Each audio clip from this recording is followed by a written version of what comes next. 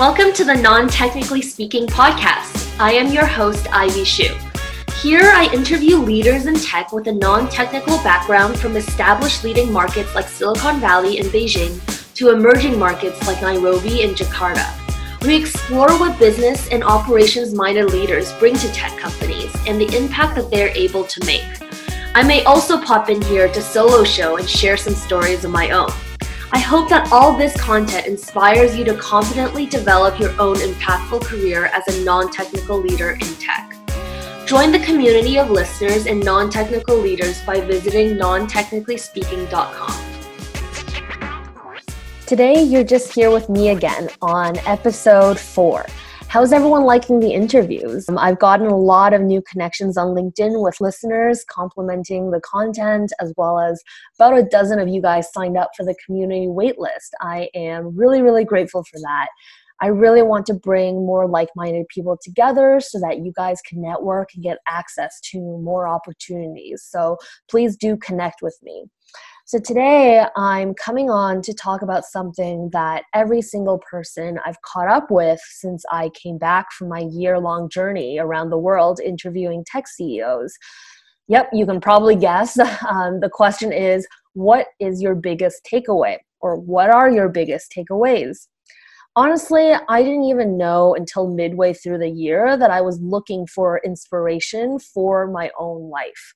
For every person that I met along the way, I was hoping I would be able to take some piece of their life and it'll inspire me to create that little something in my life as well.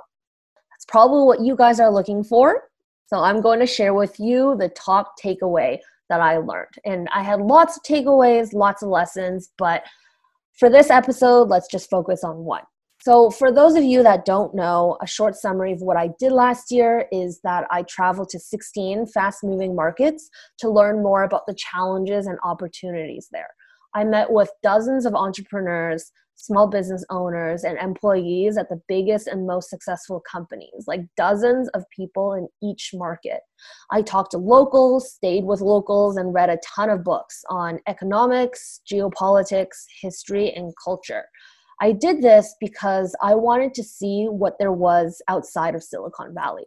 I wanted to see where I might be able to bring more value, because if you listen to episode 0, I left Silicon Valley for this trip because I didn't feel like I was being valued as a non-technical in tech. So I went off to see what's outside of the Bay Area, but also to try to learn more about how the world worked and what I can do with the rest of my career. I learned a lot of lessons, as I said, but let's start with just one.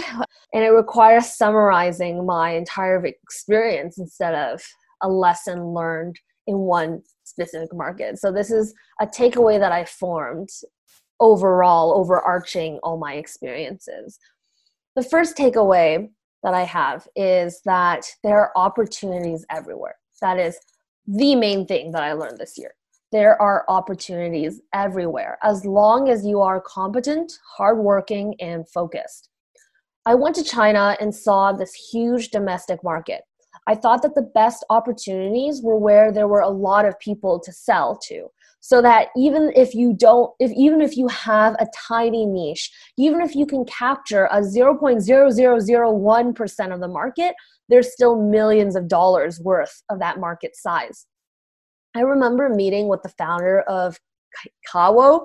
Oh my gosh, it might be Kawo. I think it's Kawo.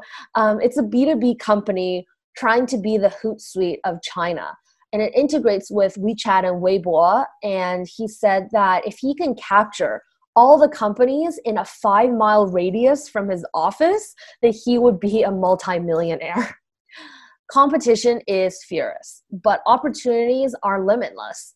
And the consumer market is growing in China as companies talk about lower tier markets, new companies serving the same need as established players, but instead in the tier 1, tier 2 cities, they are dominating instead in the lower tier markets. For example, Taobao and Jingdong JD versus Pinduoduo in e-commerce. Pinduoduo targets the lower tier markets in group buy, while Taobao and Jingdong and Tmall tend to be for first and second tier cities and targeting families with higher income. So I concluded that after China, that the secret to finding a great market with great market opportunities must be a large domestic consumer market that continues to grow with more consumers coming online and ready to spend, fast adoption, and with government support for innovation. Then shortly after China, I went to Japan. Japan is a bit past its heydays of the 80s. Japan is still a cash-heavy society, so not even credit cards are taken in some places.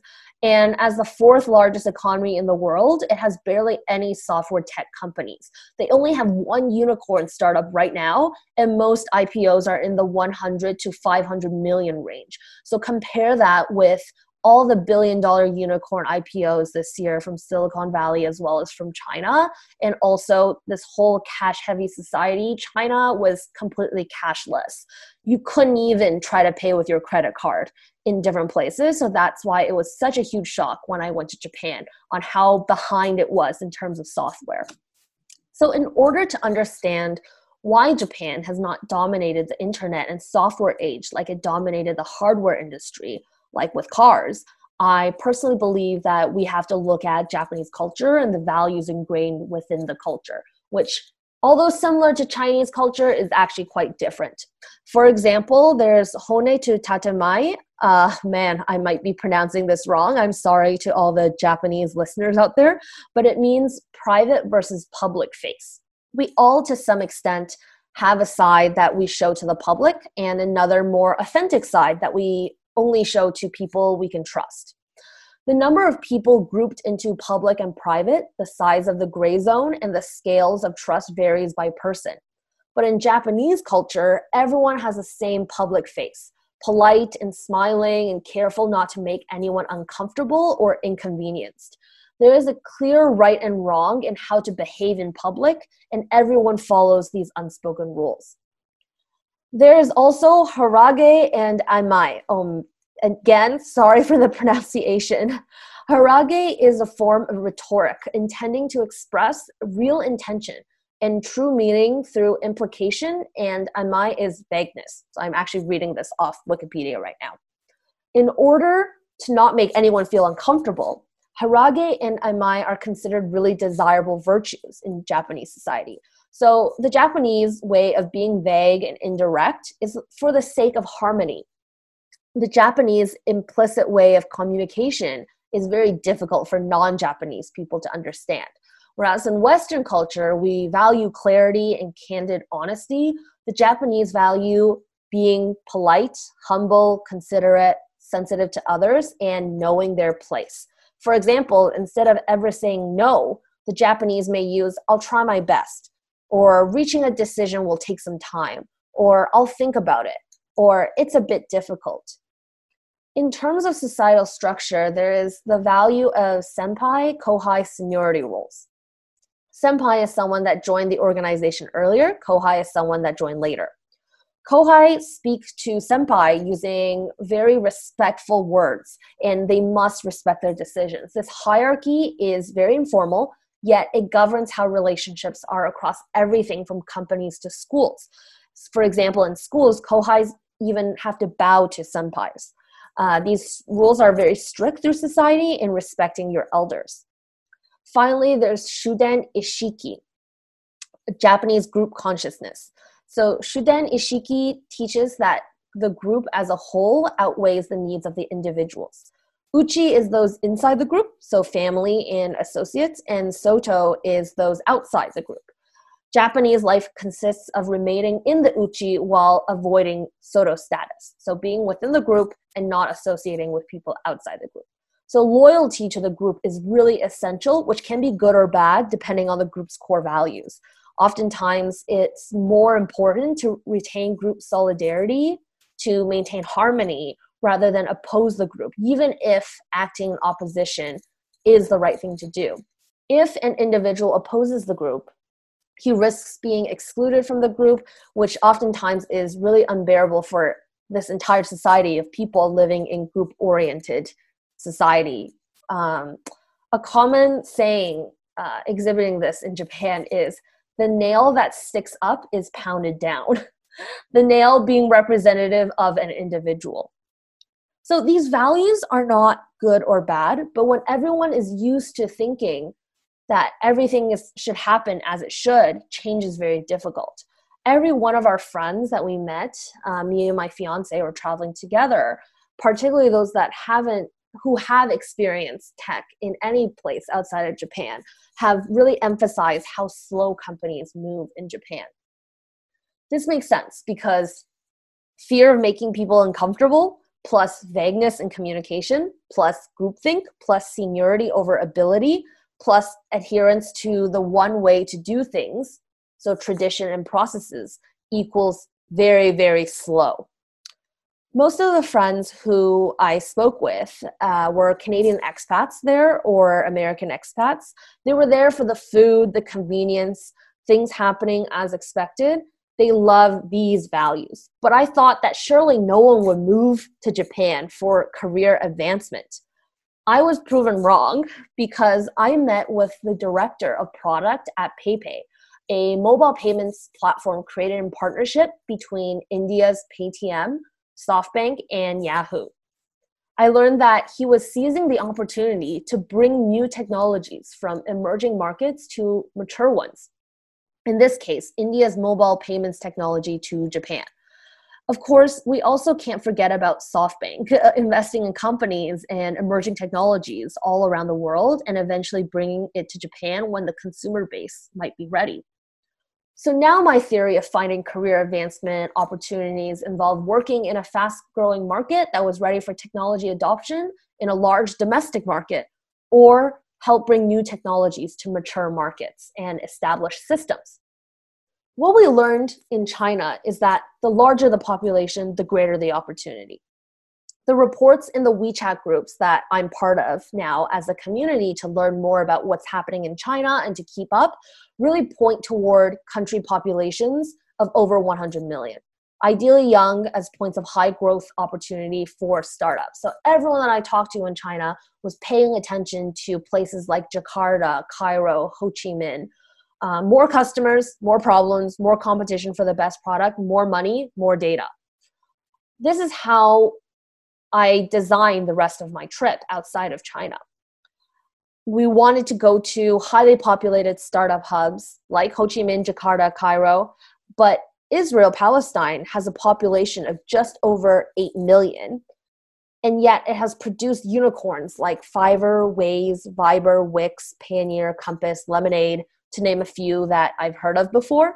And as recently as 2012, Israel, Palestine, only founded as a country in 1948, had more companies listed on the American NASDAQ stock exchange than any other country outside of the US and China. So I had to go. I wanted to know from all the people that I talked to when I was in Israel, how Israel manages to punch above their weight, producing some of the world's top talent and way more unicorns than proportionate to the available talent, aka the population.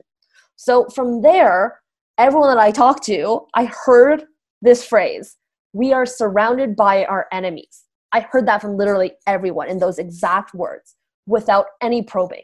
Israelis to their bone believe that they will be destroyed as a people, the Jewish people, if they do not stand up for themselves. They think that the whole country is like a startup, new and needing to move fast, or else being surrounded by Arab countries on all sides, they will perish. This is a very real problem with war only 40 years ago, terrorist attacks the last few years, and the ongoing Palestinian conflict. They really had to build a machine that shoots down missiles before the enemies could build better missiles. This kind of mentality results in fast progression in all areas, especially in defense technology. In fact, 30% of investments are in cybersecurity. Number two of why Israel manages to punch above their weight is that they have an army systems where every Jewish Israeli is required to serve in the military at 18, both men and women. And the army isn't really what we expected it to be. Only 10 to 15% are combat soldiers in the Air Force, Navy, and foot soldiers. Those are typically from the roughest neighborhoods and the most Zionist. Everyone else can be anything from cooks, truck drivers, HR, recruitment, to special intelligence. In many of these roles, these kids who are just 18 are exposed to state-of-the-art technology at a very young age. Many learn engineering, leadership, management, and how to function in high-pressure environments. They're not treated as children and are expected to take responsibility in their roles. By the time they leave the army, they already have 3 years of work experience on top national projects, giving them a much better idea on what to study. I know that a lot of American and Canadian teens have no idea what they want to study in university, leading them to unfulfilling jobs, but that's not necessarily the case for Israeli teens. And this is the leading factor in how 9% of the population works in high tech, yet high tech accounts for 43% of Israelis' exports. Okay, lastly, a lot of Israelis answered that Israel is a B2B global startup nation. So when in China, I noticed that there weren't as many B2B startups that took off. So I predicted that when it comes to startup nations, first comes B2C companies to serve a large domestic market. Then comes B2B companies in with the data dashboards, payments, etc., to support those B2C companies. Therefore, B2B unicorns exist only in more sophisticated markets. We've seen a rise of SaaS unicorns in the States, but this was not the case in Israel. Of $6 billion of capital raised in Israel in 2018, $5 billion went to B2B startups. So $5 billion out of $6 billion invested into B2B over B2C startups. While chatting with a supply chain startup founder and the head of Startup Grind in Tel Aviv, he really emphasized how Israeli founders saw themselves as partners to American and European companies. They were keen to source problems to solve in other places and provide solutions to other companies. Remember, 43% of exports of this whole country is in high tech. So the Israelis are just selling technology. There are also Jewish people everywhere in the world, especially in the West. This is a great source of network, capital, and business opportunities for Israeli companies.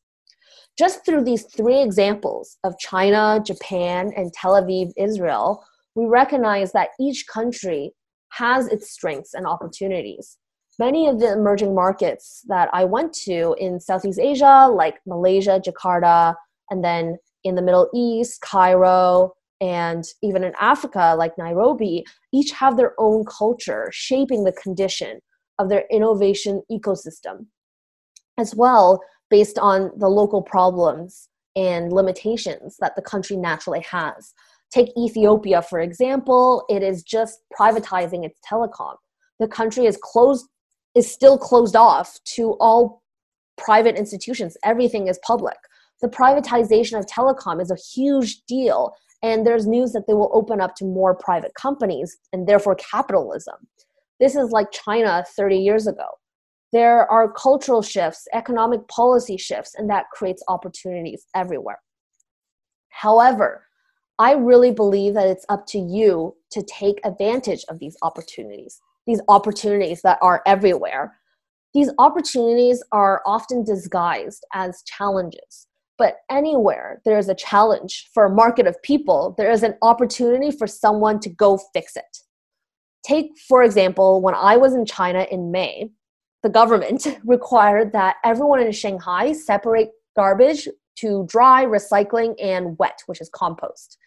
Companies and organizations could be fined 50,000 to 500,000 yuan, which is $7,000 to $70,000, while individual offenders can be fined 50 to 200, so up to $30.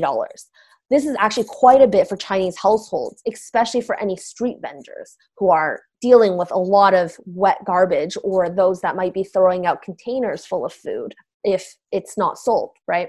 So if that isn't just an added inconvenience, there are also set times that garbage is taken away. And I know in the West, this is very common, but this is completely new in China. And a lot of working professionals can't be home at certain times. And if forgotten, wet garbage is going to smell, especially in the summer in a lot of places in China. It's very, very hot.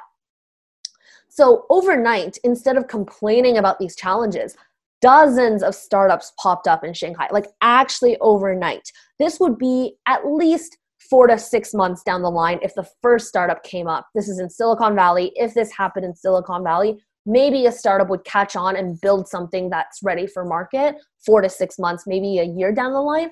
But I mean within a week of this policy announced, before it was even officially implemented. Like the policy wasn't taken into action yet. It was just announced. Overnight, all these startups popped up in Shanghai, from garbage sorters to people who will pick up your garbage for disposal, and even apps that help you determine which bin the waste that you're holding will go into. So instead of chasing the biggest opportunity in the world, I'm choosing to look around me and see what I get inspired by. Because there are so many problems in the world, and you have to find the one that you are best fit to solve.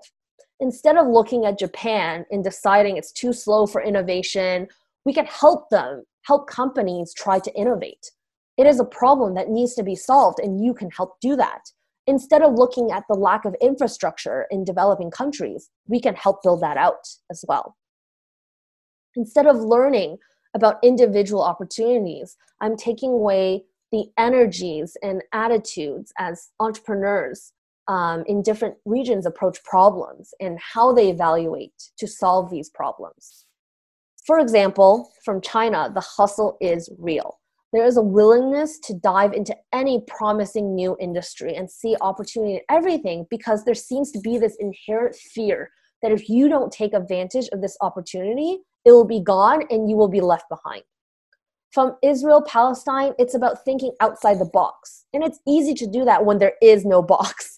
There's no limitations to who Israelis are building for, because they must cultivate their minds and their talent and their domestic research bases and centers to find companies that need their problems solved. They have to really go out looking anywhere, because they just don't have enough of a market back home.